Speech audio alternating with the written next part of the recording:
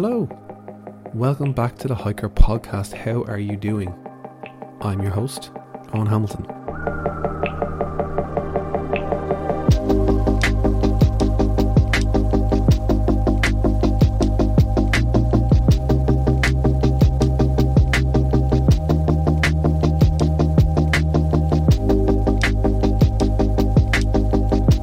Now, if you were listening to the show last week, which I assume you were, you might remember that I mentioned I would have a special interview this week. Now, I have to correct myself. I can't go around picking favourites. Every interview is special. Every single guest I've had on this show has brought their own special little thing onto the show. But this one is a little bit unique. Not only am I hiking wishful thinking, not only am I talking to a thru hiker, Ali Gammon, but I'm also talking to Teresa Martinez, a double whammy. This is the first time I've had two people on a podcast. I'm talking to a trail organisation. I'm talking to the Continental Divide Coalition. Teresa Martinez, the executive director, and Ali Gammon, the head of comms, they bring me through what has happened over the last 10 years for the Continental Divide Coalition.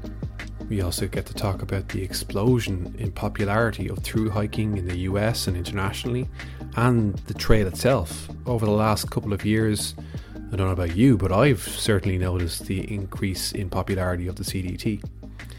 And we look to the future. You know, what's the future for the CDT? Frequent listeners to the show and our social media followers and app users will know that Hiker and CDT have just partnered up. So this is part of our trail sustainability program, and every purchase of the Continental Divide Trail map on our app, we'll donate $1 back to the trail organisation. This is to help them continue the fantastic work that they do to manage and maintain the trail, to promote the trail, to work with gateway communities and volunteers. We're really excited about this partnership. As I've said in the show before, this is part of a growing program where we're going to work with trade organizations all around the world to share our insights, but also to help fund the projects that they have now and in the future, and all in the grand mission of getting more and more people out hiking on the fantastic trails around the world. Speaking of fantastic trails around the world, have you heard of Hiker? Well, we have just surpassed 7,000. I think we actually surpassed it last week, but we're on about 7,300 trails or so all around the world, and we're growing really fast. So jump onto Hiker. You can download it for free in the App Store or in the Google Play Store, or head over to hiker.app, and there's a trail for you. We have a huge selection of trails and a growing selection of trails for you to choose from, and they're all loaded with that amazing information that we are able to provide. Hotels, accommodation, amenities, water sources, you name it. We have everything you need for your adventure. So just head over to hiker.app or download the app in your respective app store. It's free, but if you want, you can set up a subscription, which will give you access to offline maps, GPX downloads, print maps, and a lot more to come very, very soon. And as I said, a portion of your purchase will go right back to the trade organization that you are buying for. Okay, that's the end of the sales pitch. Now onto the interview. I really hope you enjoy this as much as I enjoyed recording it. Teresa and Ali are fantastic guests, and I'm pretty sure we're going to have them on again. I know I say this about everybody, but I'm pretty sure we're going to have them on again. I think we talked for another hour after the call. So yeah, enjoy the first hour of our conversation with Ali Gammon and Teresa Martinez from the Continental Divide Coalition. Okay. Yeah, well, you do stretch from Canada right through the United States, right down to Mexico. So you kind of have to have people all over the place. Well, Teresa and Ali, thank you so much for joining me on the Hiker Podcast. Thanks for coming on and sharing your story. I suppose to start off with you, Teresa, could you tell me a little bit about the CDT? What is the CDT? Sorry, the CDTC, the Continental Divide Coalition. What is it, and what exactly do you guys do? Sure. And there's just in case people don't know, the Continental Divide Trail is a national scenic trail that spans the Continental Divide, at least across the United States. As we all know, the Continental Divide actually goes all the way down, to South America and all the way up to Alaska and up into the Arctic Circle. But the congressionally designated part of the CDT in the United States is from Mexico to Canada. And we are the lead national partner. We work in cooperative partnership under an interagency MOU, or Memorandum of Understanding, with the Forest Service, Park Service, and Bureau of Land Management. And so we are it's a public-private partnership where we're not just an advocacy group. We're not just, we're not a friends group. We really are this really unique partner that works side by side, oftentimes hand in hand. And sometimes, just like any relationship, we're not always we're not always in sync with our federal agency partners, but we work to ensure that the trail has all of the resources it needs. So that the CDT itself is managed primarily by the Forest Service, with these other agencies and state agencies and private landowners and all sorts of other entities. And that Forest Service entity, it's impossible for that one agency to manage a trail that is 3,100 miles long. I mean, it's impossible. It's different agencies, different managers, different agencies that don't even use the same language and don't have the same policies or procedures. And so our work is really to sort of create the glue that keeps everything moving. We're sort of a liaison at times. We, as an organization, not only are we side by side with the agencies, we're side by side with communities and volunteers and hikers and bikers, all sorts of different people and entities, tribal entities, to ensure that we sort of do all the convening of all of these people who love the Continental Divide and the fact that there's a trail on it. So it's not necessarily even that it's even just about the trail. For some people, some of our communities, it's about the landscape as a whole. So our work is to be that convener.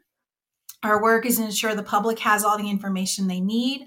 Our work is to ensure that the federal agencies have the support they need to do what they're being required to do, and that means money. So sometimes we do talk to Congress and say, don't forget to fund the agencies. Some of our work is ensuring that the trail's maintained. We have tons of volunteers. We work with volunteer groups to get out there and maintain the trail, steward the trail, build the trail, sign the trail, you name it. And then we also do things like we have a shuttle program that runs people to the Southern Monument. We've been doing that since 2014. We have, like I said, the trail information. We have free website resources. So if you can dream it up, we pretty much will do it. Pretty much. I think that's what I would say. Like, we do all the things. We all do all the things. So like, that's the other thing. Yeah. I can literally tell you, I have just folded and stamped all of our donor letters. So like, we are like very low overhead here, and we all are all hands on deck all the time. Like, there's no hierarchy. I literally stuff envelopes in my in-between time. So we do all the things. And if you can smell, people can't see, they can hear. If you can see what was behind me, my office is a mess because there's just stuff everywhere. So, but yeah, I think CDTC, we're just like your friends. We just happen to create an organization that we wanted to create and that really served the communities that love the Continental Divide and the fact that there's a trail on it, and want to help ensure that trail and that landscape is healthy, and the communities and cultures it connects are vibrant and thriving in whatever way we can support and serve those communities. Our goal with CDTC is to create a place in a grassroots-led organization and movement that really ensures that future generations get to experience this amazing landscape that also happens to be the major watershed of the North American continent. Kind of a big deal. So a few things. It sounds like you spin a few plates, and we're not just joined by yourself, Teresa Martinez, executive director of the CDTC, but also the communications manager, but also a through hiker of the CDT. And a triple crowner. Ali, do you want to tell me about? A triple crowner, excuse me. I doffed my cap to you. Well, we keep busy. Yeah, it's so great to see you, everyone. And what Teresa said, But I've been now with CDTC for a year and just am still discovering all the wonderful work that we do. And it's incredible to have all this outreach between a trail, but also as a connector of communities and a way to bring people together who love this landscape. So yeah, one of my favorite things about working here is just how the CDTC embraces this holistic view of the Continental Divide. Yeah. Well, you tapped on a couple of points there, Teresa, that I would like to kind of ask you a little bit more about. And one of them was around volunteers. And, you have a trail that spans the entire length of the country, or from Mexico to Canada. How do you project manage that? Like, you think about, the USFS, park services, you think about all of the national parks and like the vast resources that they may have. But for the CDTC, how do you project manage that? Do you have a huge team? Do you have, hundreds and hundreds of employees that are dotted around the country? Or is it like a handful of ragtag trail lovers? That's it.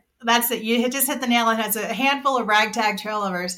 It really is. I mean, we started, our organization was formed in 2012 when the former organization called the Continental Divide Trail Alliance closed its doors. And I'd be happy to talk about that. I was part of the staff that lost my job during that horrible experience, which is why we built CDTC. Is myself and 3 other people realized we needed to build an organization that was different, that really was from our generation's perspective and the way we see the world, and create something that looked forward but built upon the past, but only the good things from the past. Learn the lessons that we needed to learn, then create something. And in our case, who knew? We ended up creating something that really was going to create a flexible environment.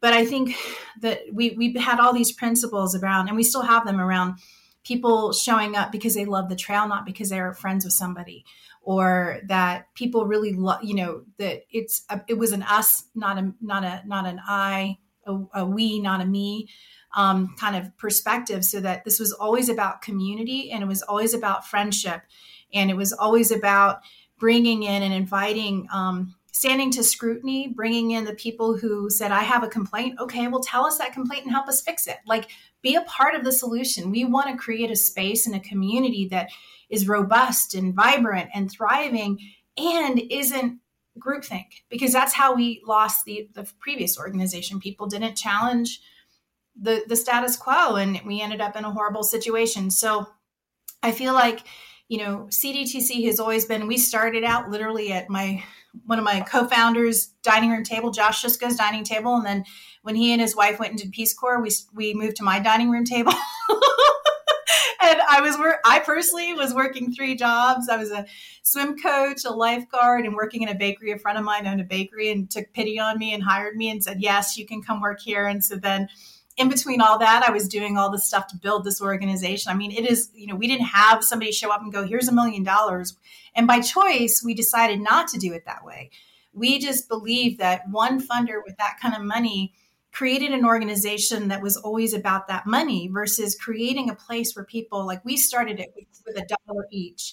We each put in $1, the 4 of us, and said, this is how we're going to build it. So we'd much rather have 500 people giving $1 than one person giving $500, because that means 500 people are invested in what happens with this, and they will always show up for that $1. Because if they really value the work that we're doing, it doesn't matter that it's just $1. That $1 is a value. And so I think we've always built this on a foundation that it's always going to be about grassroots. And so when we show up, and the people that we've hired now, we're a team of 14 full-time employees, which just blows my mind. Because for the early years, I was a volunteer. I was part-time, and then we hired our first full-time employee, which wasn't even me. It was somebody else. And so I think it wasn't until I can relate. Yeah, right. We just got it done because we loved and believed that we could do this, right? And that we knew we could create something that was really different, and utilizing technology, utilizing our generation's skill and talent, and not building it based on necessarily the traditions of the past, but the lessons of the past, right? So really breaking down, and who knew that very even on our early days, Now we call it decolonizing and deconstructing, but that's what we were doing, was decolonizing this capitalistic approach to everything we see in our world. And we just sort of said, no, we're going to create a system of people that are real. We don't have a board that shows up and drinks with their pinky rings. The board is working, the board is involved, the board are volunteers. Our chair started out as a volunteer 25 years ago and helped build segments of the CDT. These are people who love this trail, who show up because they have time and talent, not because they have big checkbooks. And I think that has always been the value of who we are. So yeah, we have an incredibly talented, smart, amazing team, of which Ali is a part of. Our volunteers are a part of, everybody's a part of. But we're here because we love this landscape, and that's the driving force. And if we hold to that value, that the trail comes first, then we can hold each other accountable to all the other things and make sure that we're really doing this for the right reasons and grounded in this really grassroots, real human space. And we're not always going to get it right. We've made mistakes, but we stand up to them, right? And we say, we just screwed up. Help us fix it, right? Because we know we didn't do it right. So how can we be better? And I think that's who we are as an organization. Is, yes, we have 14 talented, amazing professionals showing up every day in this space. But we're first and foremost humans who want to do really good stuff on behalf of this landscape we get to serve and support. And I think it's being of service to this landscape first, and then each other, and to all the people that love this place.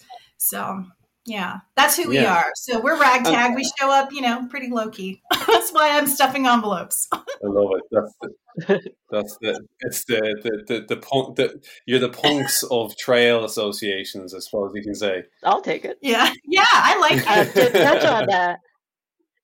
To touch on something that Teresa mentioned, this is our 10-year anniversary this year, so we have a lot of fun stuff happening all year long, and we'd be glad to tell you about it. Absolutely, yeah. And that is definitely one of my questions that I wanted to ask to Teresa and Ali. You'll obviously have your perspective as a thru hiker and also as an employee over the last year. But Teresa, you might tell me about the last 10 years of the CDTC, and I suppose what that's been like, what you've learned, and what's your vision for the next 10 years? Where do you see the trail and your coalition in the next 10 years? Well, I can tell you first and foremost, we're not empire builders. So hopefully we're not growing. We're not as an organization growing too much more. I think we still have so much more capacity to add and really regionalize our work. But that's one of the reasons we've, as an organization over the last 10 years, been able to put people, instead of everybody being centrally located in Golden, which is where we started, really allowing for folks to move into these places. So I live in Santa Fe. We have someone in Las Cruces. We have someone living on the pub who's from a member of the Pueblo of Acoma, lives in Grants, New Mexico. Folks are up in Helena. Some folks are we're in Leadville, now in Frisco, Colorado Springs. We're all up and down the trail. And I think what we realized is you can't, which everybody knows, this isn't rocket science. You can't manage a 3,100 mile long trail from Golden, Colorado. That's impossible. And you can't show up and be of service to communities you connect from Golden, Colorado, like the most privileged place in the Rocky Mountain front. And I mean that lovingly. So you have to be in these communities, right? You have to be in these places. And so I think where we've grown and some of the things that we've learned is really having this regional approach to whether we're senior staff or leadership or regional folks or volunteers to have, or volunteer managers, to have us really embedded in the communities that we connect and we serve is fundamental to our work, because we then eat and drink and smell and breathe all the same things that the people that live with the trail every day do as well. And that makes it real for us, right? We're not just showing up and like, hey, we're here to save you. It's like, no, I'm saving my community, or I'm part of my community. I'm standing up for my community as much as I am the trail. But yeah, when we started, I mean, we literally started at a dining room table too. And I think in the early days, we hope for what we have today. And I think sometimes when, those of us who helped co-found the organization, when we turn around and look back and go like, oh my God, we're doing it. And they're letting us get away with it. Like, who knew? Like, it's working. I think sometimes I'm always in a little bit of awe of how we've been able to create this space that has invited so much talent into it, and that yet at the same time our values haven't shifted. So there's some sort of like, who knew? I mean, there really is like this genuine, like, if you had told me 10 years ago we'd be where we are today, I'd be like, I hope, but I don't know that we took a huge leap of faith. And so I think we've learned how to listen, which we came in with that space. I mean, that's what we learned out of the old organization, how to listen, how to stand to scrutiny, how to be to commit to being even more transparent, and everything from our foot. Like if people want to see our books, I'd be happy to show them to you. Like I have nothing to hide. And in fact, if you found something, I'd like to know that, like we're being transparent and accountable. And so I feel like we continue to hold those values. So I don't think that's changed at all. I think having that as a foundation has been critical to our success. I think I'm more blown away by how much this project, so to speak, has resonated, because we have grown so fast. And I think that's because people really feel like because I literally hand sign every letter, whether it's $5 or $500. And I put a note on, like, if I see the same names coming up year after year, month after month, I write, I'm like, hey, so good to see you. Thanks I mean it genuinely. Like I touch every letter of someone supporting us. And I feel like, I know some people are like, why do you do that? I'm like, because it's important. It's how we show up as a community. That I know these people, even if it's just by a letter. And I think that hasn't changed, but I think people feel connected to feeling like they are seen and they are heard and they are important, because this landscape brings us to that place. I mean, it's not just the watershed. It is a place of time immemorial connection. Humans have been along the continental divide since the dawn of time, and we are such new people in this space, but it still draws us. And I think people are compelled to want to be a part of that for that reason. And so we are lucky that we've created a community that invites all of those folks in and allowed it to be what it needs to be, not what we want it to be. I mean, I think that was one of the values we came into this with, was like, let's create I call it the songwriter's philosophy. And I got this, honest to God, if Jeff Tweedy ever hears this, he should know that he is critical to the creation of the Continental Divide Trail Coalition. I'm not joking. And anybody who knows me knows this is God, like the God truth of this. I love Wilco. It is my favorite band on the planet. And I was reading an article in like 2009 on Pitchfork, and Jeff Tweedy was writing about how he writes songs and how Wilco creates music. And it was like, he's the primary songwriter most of the time. And then the strengths of each of the band members come in and they fill their voices into the music and the musicality and everything. And so while, yes, he has a strong vision of the lyric, how it actually gets shaped is based on all of these voices of these other folks who bring their strengths to the table. And then even then it gets turned out to the public. And what I may hear from the same lyric may be something totally different than you hear, but we're still connected. Well, and that's what we thought we would build with CDTC, is let's use that philosophy that we have a strong vision of the skeleton, but let's let the people who care about it with their strengths shape the actual body.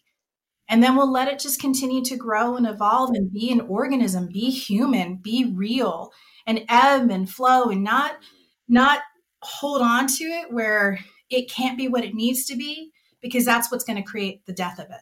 If we hold it and constrain it, try to own it, it's not ours to own. And I think Jeff Tweedy even talks about that. Once you turn around a song, it belongs to the masses, and either it resonates or it doesn't. It doesn't discount the value. When people show up to a concert, it's resonating, but all of us are hearing it differently, but we're still connecting. And I think we just thought that would be really how we'd create an organization. So 10 years into it, we're doing it. And it's resonating and people are showing up. And I love it. And I think we talk, Allie can attest to this. We talk all the time, like at some point I might not be the right person for this job. So let's also talk about like how we're really open and honest and transparent in succession and supporting each other for as long as we're here and helping us all thrive. So what we generate is thriving, not challenge and not conflict, but we're creating a space that we can just grow and ebb together. So the next 10 years, I hope we keep doing that. Beyond that, as long as we hold true to those values, it'll be what it needs to be for the communities that we serve. And I think we will never be a huge organization. We don't want to be a huge machine. We want that money to go to the projects, to the trail, to the completion, to the communities we serve and we're a part of. And just making sure that we still continue to do good work in the process, that, we have the resources we need to be, to attract the talent we need to be able to work ourselves out of a job, basically. The goal should be always that we're never longer. Yeah. Yeah, it just sounds like one continuous jam. Again, I go back to you're talking. You said it yourself. Like it's about music. It's like a band, and everyone kind of comes in and plays their own instrument and plays their own little bit and piece, and you're just jamming. And next of all, a trumpet player is going to come in of nowhere, and you're going to go, trumpet, hang on a second, and you're like, actually, that flies. I like that. And Ali, like, I was going to ask you, from your perspective, what was your draw to the CDT, both as a hiker, and apologies, your boss is listening to you two right now. So what was your draw to go and work with the CDT? Only nice things, Teresa, only nice things. Well, I think this is actually one of the really neat things about CDTC. I love through hiking, and, if I had the option of every other year, just quitting my job and spending 6 months outdoors, that would be great.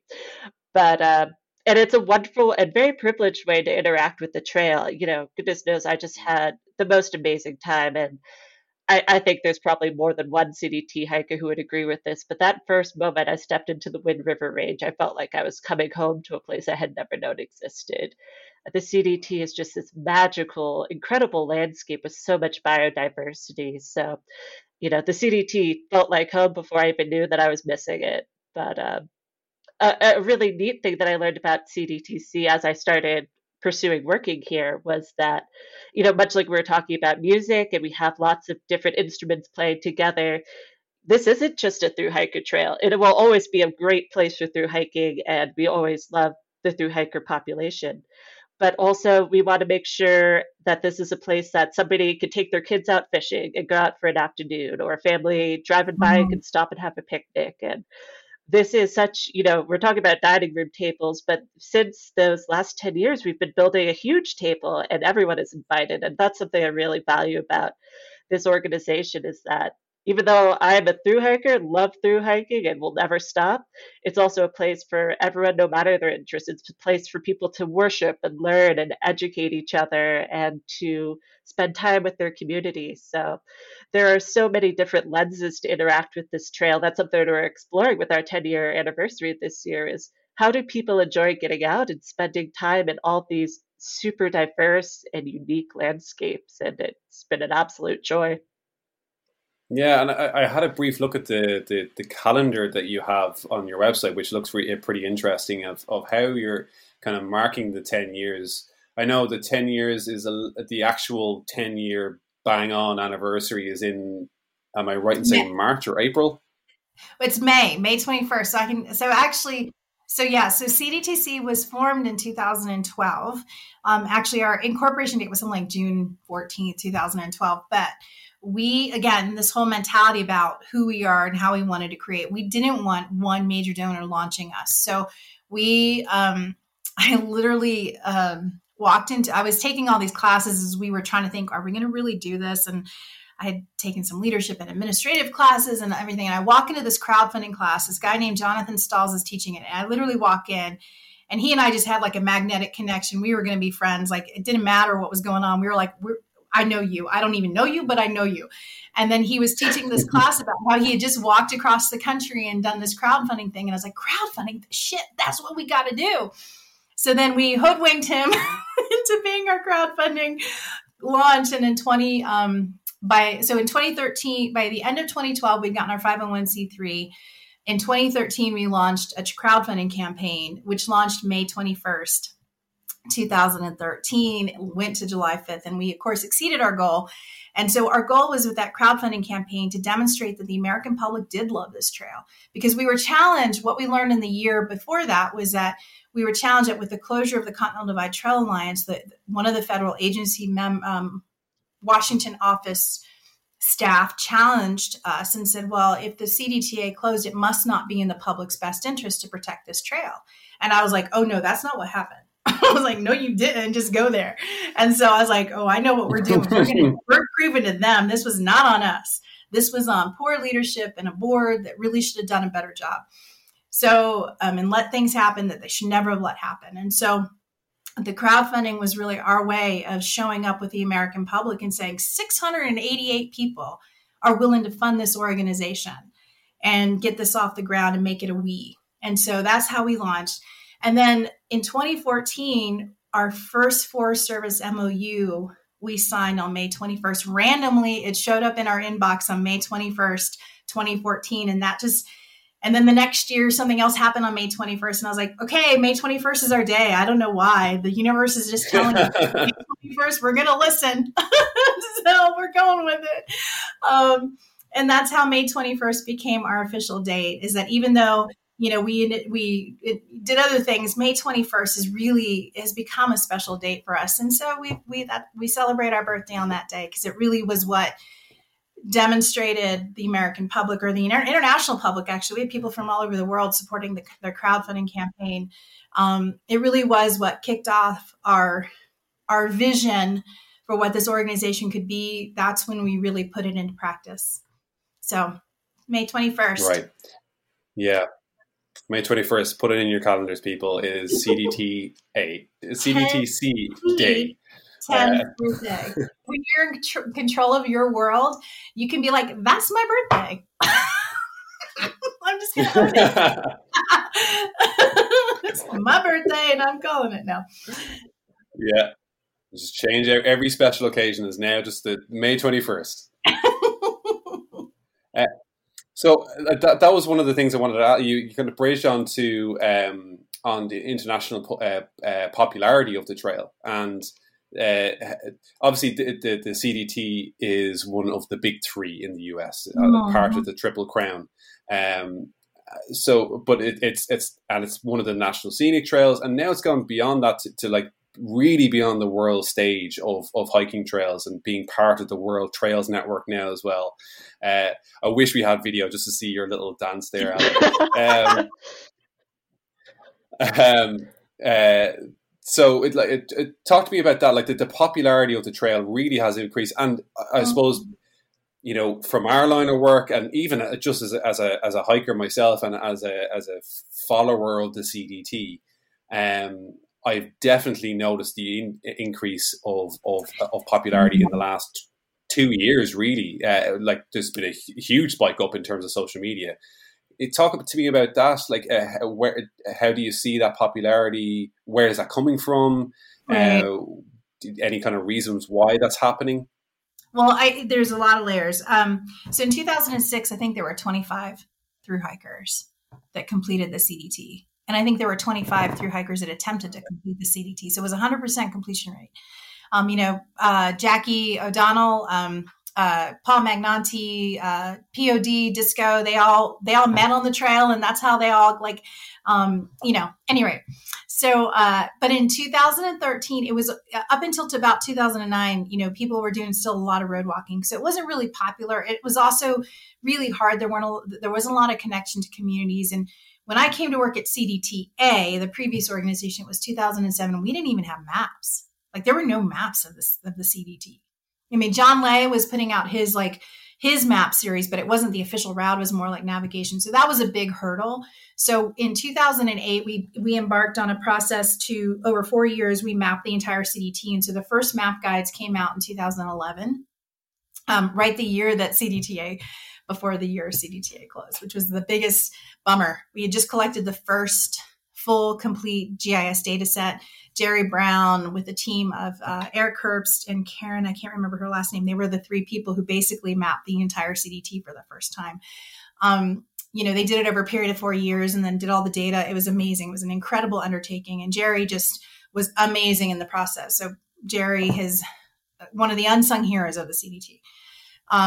And so when CDTA closed, we were probably at that point, maybe we saw 30, 40, 50 through hikers. And again, people, the federal agencies were like, no one hikes this trail. No one cares about this trail. This trail is dead, and we're like, no, that's not the case. It's because there's no maps. Physically, nobody knows how to hike the CDT because there's literally no maps. And most people don't have the skills like Jackie or Paul or POD or Disco to route, find, and do all that. It was definitely a different level of skills to find your way, really, in the old days. Mm-hmm. And so starting in 2012 with the map set, and then with CDTC, one of our big commitments was to really ensure that we had that map set complete and that it was always accessible to the public for free, so that people could access it regardless of where they were. And of course, then GutHook came on. I think GutHook or Atlas Guides now, these digital map series, have been a huge thing. People shifted how they utilized technology to access to hike trails, and that really shifted the ball game from paper maps and having to spend. It would cost like $400 to print the map set out if you wanted to print it. Through hikers never have that kind of money. And then section hikers, the trail wasn't even signed until 2018. And the 40th anniversary of the CDT was the first time the entire CDT was officially signed. And we spent 2 years doing that with the federal agencies because, again, it had never been signed. How do you hike a trail when, you can't? We call the little, the pregnant triangles or the little signs are called reassurance markers because they reassure you that you're not lost. They didn't exist until. Sorry, I'll just highlight that I've never heard them being called pregnant triangles. Oh yeah, it's blowing my mind. That's why our logo is. This is our logo. People can't see this, but it is a blown out sided triangle. But the Park Service used to call it a pregnant triangle logo, and I don't know. So, but the markers. I guess that is kind of not a good thing. As I say that, I'm like, I probably should really not use that language anymore. But anyway, so I think learning, see, it happens every moment. We all do it. I think the big shift has been technology. I think we've also done a really good job with our website. When CDTC came on board, we were really committed to getting public information out there. At that time, the federal agencies were not doing it. And to this day, they still don't do it the way we do it. We're the lead public information resource for the entire CDT. The federal agency does not do that. They can't manage it. So our entire focus has been, how do we get that information out there? We hired Allie this past year for full-time, but up to that, we had part-time people, a contractor doing comms. But I think in the last 2 years, with a real dedicated resource of communications, and Allie in particular in this last year, has just ramped up our social media and getting that moving, that machine moving. And there's always a balance of not over promoting and making sure we're telling the right story. And it really is from a narrative that is thoughtful and really appreciative and grateful and gratitude, and also the right, values of not overusing the trail or overselling the trail or promoting it too much in that sense of like a commodity. We don't want to commodify the trail, but we want to make sure people know about it and that they know that it's their trail and it's the people's trail. And I think that when people have learned about it, it's like, whoa, I can walk in the footsteps of Lewis and Clark. I can go to where Geronimo was born. I can walk in the footsteps of immigrants. I can walk in the footsteps of dinosaurs. I can walk in the footsteps of indigenous communities and have that sensitive understanding that this landscape is still alive and it is still as compelling as it was to the first peoples who walked along it. And I don't mean the first white people. I mean the first peoples. It has always been a signifier of humanness. People don't live on the divide because it's hard. Not just animals eat you. The weather will eat you. The terrain will eat you. You can die on the CDT, I guess, or on the trail or on the divide. It's a harsh landscape. But I also think that it's still compelling in humans. We have this deep connection to these kinds of places for all the reasons: food, shelter, adventure, beauty, nature, all the spiritual things that we can convey from, or we're privileged enough to experience. So I think the CDT from an international perspective represents a lot of that. From a national perspective, I think it just connects people to the heart of the North American continent and the American society, and hopefully in a good way, not in a bad way. Like, we want the good stuff, the stuff that really brings us together, that unifies us. It's a divide that connects, not that separates. We begin here, the watersheds begin here, emerge from this landscape. There's some emergence value that I think we're also deeply connected to in this landscape, that from here we can flow outward. So. And sorry, there was a beautiful line that you said there. I don't think I've heard that before either. It's a divide that connects us, not that separates us. It's a really nice tagline you can use on things. But the trail basically links up with another trail in Canada, the Great Divide Trail. Mm-hmm. Do you have a partnership with them, or is there kind of some sort of continuing of the I suppose the ethos that you have on the CDTC? Yeah, we just started that relationship with the Great Divide Trail Association up in Canada, and partly that's because they've gone through some reorganization and they're kind of reemerging themselves. And actually, I just had a great conversation with them about right before Christmas, and thinking about how do we partner. And also, the northern terminus of the CDT is also the eastern terminus of the Pacific Northwest Trail, National Scenic Trail, and then it eventually will be the western terminus of the North Country National Scenic Trail. And so and then it's the beginning of the Great Divide Trail that goes into Canada, and of course it's our northern terminus. So, or at least the one that's at the Goat Haunt terminus. Which is actually ends in Canada. Most people don't realize this. The CDT actually ends in Canada. You come out of Canada. Yeah. It's kind of a weird thing. Yes, I think that that's important. We don't see boundaries like that. We don't see international boundaries now. And Mexico's a little bit, with our borders in Mexico's a little bit different, because it's all agriculture and private lands there, so it's not public lands. But I think there is some interest even in thinking about, could there be some connections of this landscape south of the Mexican border, and what would that look like, and what could that look like? But I think animals don't care. Water doesn't care. Water's going to flow. Wind's going to flow. Snow's going to flow. And I think we've approached this idea that it's important for us to see this as a larger landscape that ends at an American border that is really kind of a arbitrary. It's a legal thing, I guess, but yes, the landscape doesn't end. The landscape keeps going, and it would be sort of silly for us to be like, well, it ends here. Well, of course it doesn't, because it keeps going and we're still connected, right? So I think we'll see more of that as we all get more, CDTC is stabilized. I think it's a Great Divide Trail Association is stabilizing. We'll see more and more of how we connect and really create really cool things. I think that's something to think about in the next 10 years of our organization, is how do we continue to support this growth of this community and really remove ourselves from this, just like it ends at the borders. It doesn't end. This experience can go on, and we want people to have that. We want that connection. It's not just a connection east to west. It's a connection north to south. And how do we celebrate that connection as much as we do the connection across the actual divide itself being an east and west thing? No, it's interesting that you were saying as well that it's that the terminus is kind of a start and end point for a lot of different trails that are around there. And I know obviously Rue McKenrick, who we both mutually know, who started the APT, the American Perimeter Trail, is on a mission to kind of join up a lot of these trails and to pave new ways as well. So, while the US is a bounded area by legal terms, you can kind of link everything up together, and the APT could even branch into Canada at parts, or you might even have the North American Trail where it keeps going around up into Canada. Well, and what people don't realize is that the National Trail System as a whole, so what maybe many people don't realize is that the Continental Divide Trail, the Appalachian Trail, Pacific Crest Trail, some of these trails, we are national scenic trails. That means we're congressionally designated resource, just like a national park or wilderness area. We are a congressionally protected and designated area. So when they created the National Trail System in 1968, Lyndon Johnson signed the legislation.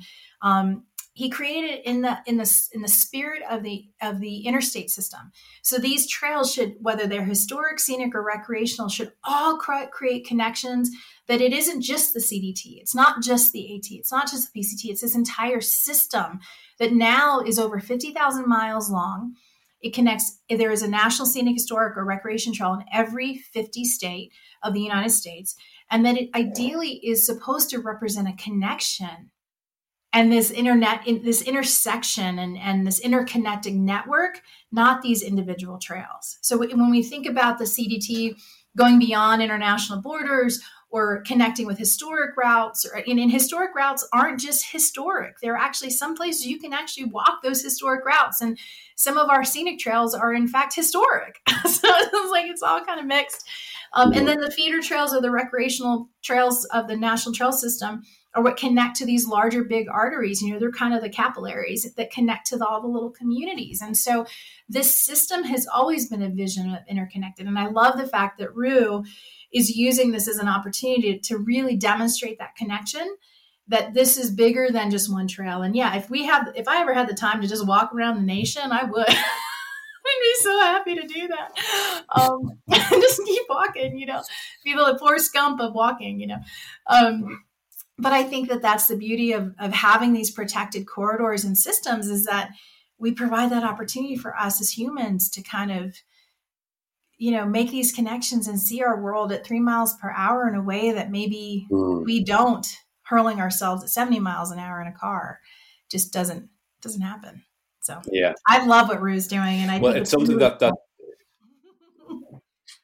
yeah, it's something that I have constantly in these podcasts where we kind of talk about like what is hiking to you, and we might ask that into you both separately now in a moment, but that is it's the same thing that keeps coming up, is that the experience of hiking through the countryside or the backcountry or whatever you want to call it cannot be paralleled, cannot be matched by any other form of travel. It is the most immersive, it is the most present form of travel that you can achieve. I use the example of walking into one of these, trail towns or you have gateway towns or gateway cities or I'm not sure. Gateway communities, yeah. Gateway communities, apologies. Exactly. So you're walking into one of these gateway communities and people want to talk to you. Like, generally people want to talk to you because you've walked who knows how long to get to that point, and you've got a big bag in your back and you look tired and you're probably sunburned and you probably stink. But somehow you're magnetic and people want to talk to you, and it's human. It is human. It's absolutely it's human connection. And when we are hurling ourselves in vehicles, or we move at a speed at which we cannot stop and connect to people on a human level, that disconnect, right, is what we are facing in our society. I don't mean to take this too big, but I think what happens when people take these long walks or these long distance trips, whether they're lifetimes or in a season, is we slow down, and our bodies are not designed to move that fast. Our DNA, the first time I ever went to the Boot Heel of New Mexico, and people always ask me, what's your favorite section of the CDT, and expect me to say the Wind Rivers, which is beautiful. But for me, it's the Boot Heel of New Mexico, because when I'm there, my DNA knows that place. Like, it has the time to be like, wait a minute, harmonically, I know I've been here before. Like, my DNA comes from this place, and it does. My family's from Nuevo Leon, Mexico, like hundreds of years ago, hundreds and hundreds of years ago, but it still knows that place.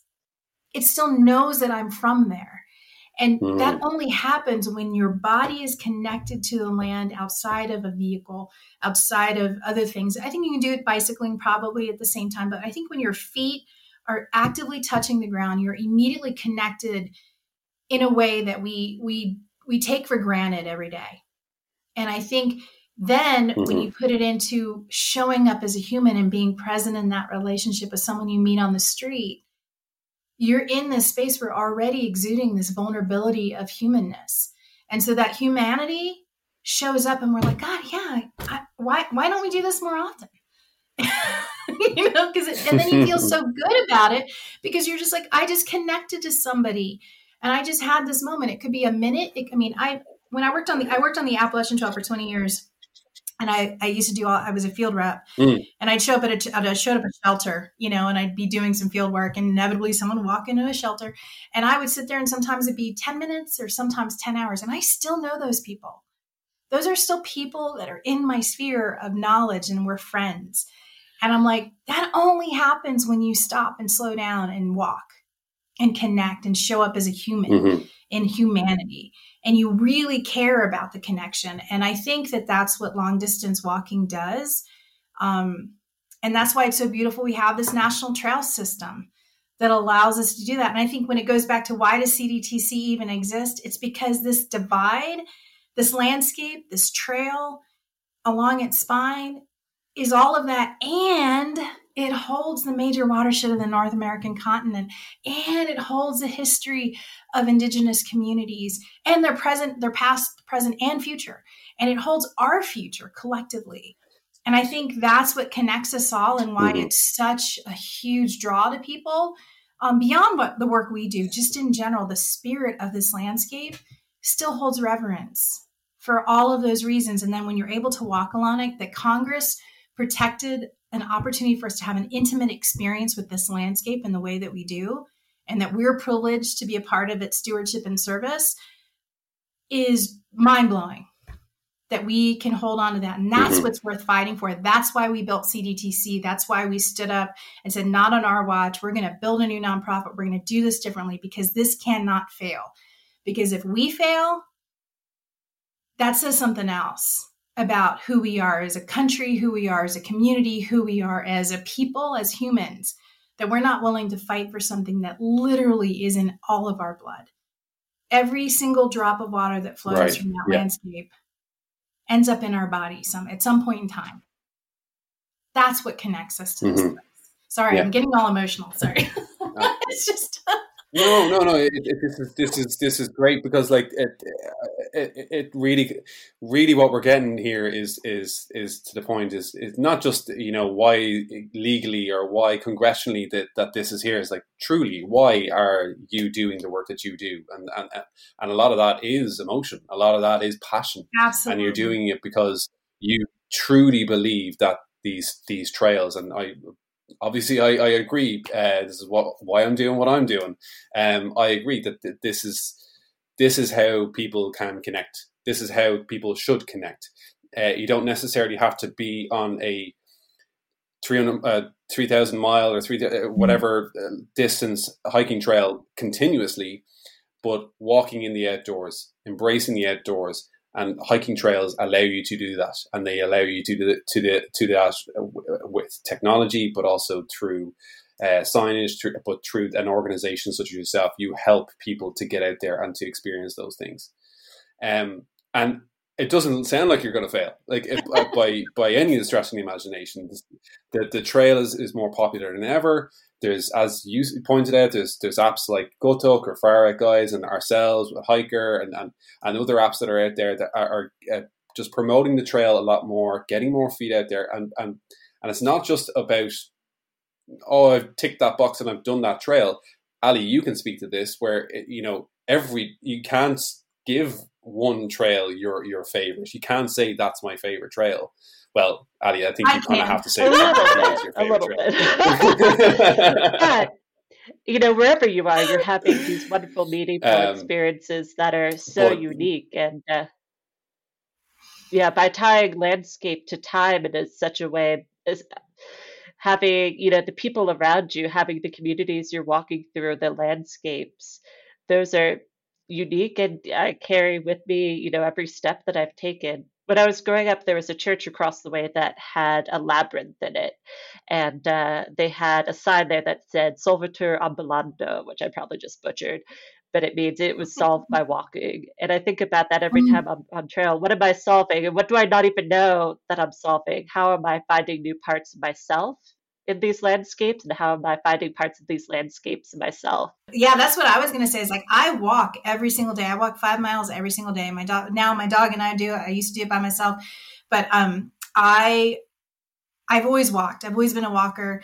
I don't care about long distance hiking. I never needed through hike. I spent 6 months as a backcountry ranger for the Forest Service when I was like 20.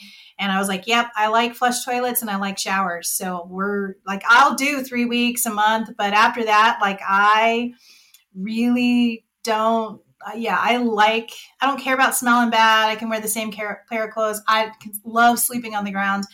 But I do like flush toilets and showers, so I know my limitations. But I love to walk. I love to walk, and I walk every day as a ritual, as mental health, as physical well-being. But when I'm walking, all of this stuff usually happens where my brain can just turn off a little bit, and I can just be in that moment of, oh my gosh, the sun is rising, or the sun is setting, or look at that bird, or oh my gosh, look what I just found. There's always something happening, and that connection every day, is the same thing I think through hikers feel, at least maybe not through hikers, long distance walkers, because I know at some point for through hiking, it becomes about finishing. If you're really trying to get to Canada or really trying to get to Mexico, you're kind of managing your clock a little bit and you have to switch your priority a little bit, which I always feel bad for them. So I always encourage people to come back and hike those sections when you're not through hiking. So you can say you through hike, but then come back and see it when you're not rushing to worry about snow or whatever. Because I do think you miss a little bit of what the landscape has to offer. But I also think it's really awesome that people can hike from end to end in 1 year and pull it off. Like I don't want to ever do that. So I'm not motivated that way. But I love that people are. I think walking is that thing, though. It's great. It's great that you can have both, though. You can totally have both. Yeah. Yeah. That you can go out there and do a long distance, challenge yourself to hike and through hike the entire CDT, and you are kind of against the clock to a certain degree, but that you still get those experiences. And again, Ali, you might be able to speak to this, but you get those experiences of going, oh, I'm kind of against the clock. I need to get to this town, or I need to get to this camp, or I need to cover this amount of ground by this amount of time. But you're still like going, oh, look at that, or like, hello, person, I'm going to talk to you for 4 hours. Like you're still having those experiences. Did anything like that happen to you, Ali? Oh, sure. I think it's a constant paradoxical situation where you want to just stop and stay and enjoy each place that you are, but also keeping one eye on the clock. And there are schools of thought for both ways. I've met through hikers who are just going their own pace and they don't care if they finish. They just want to enjoy where they are in each moment. And there are others who are trying to hit deadlines. And, I think that's a personal choice about where your heart is at the moment. I don't think there's any right or wrong answer. It's just what you're hoping to get out of the experience.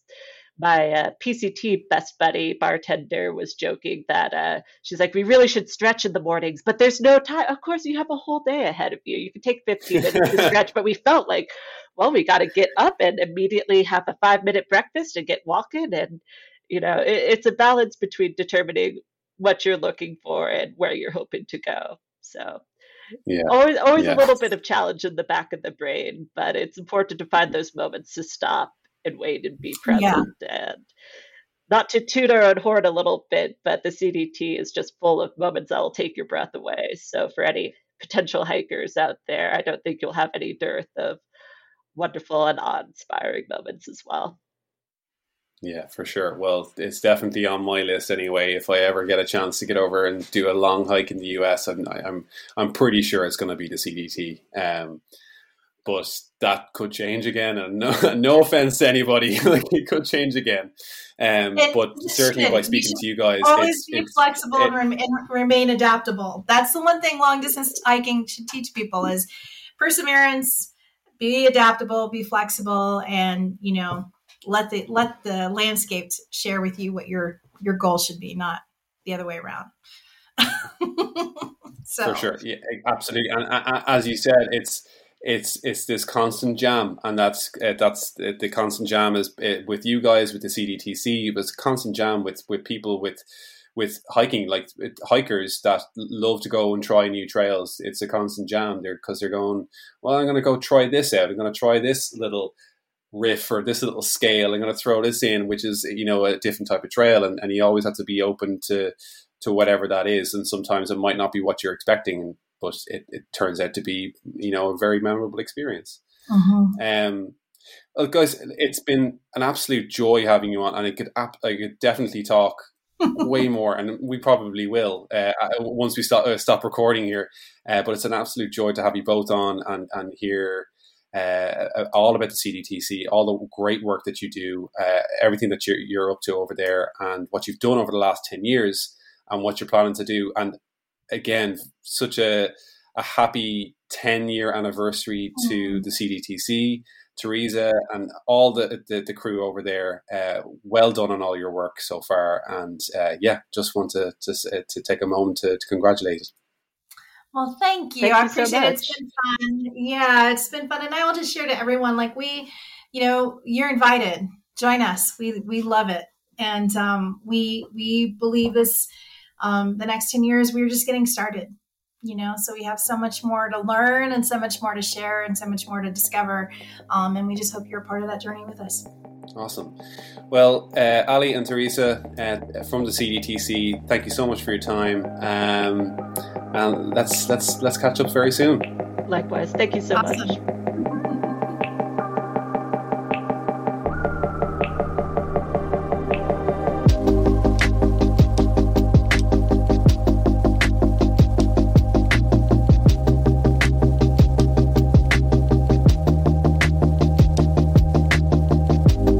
So much fun.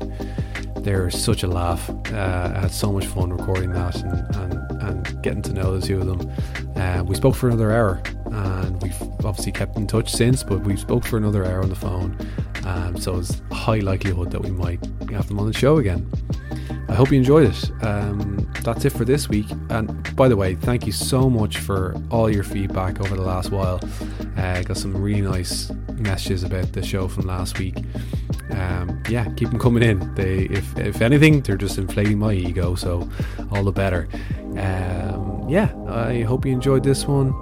Another interview next week. So until then, happy trails.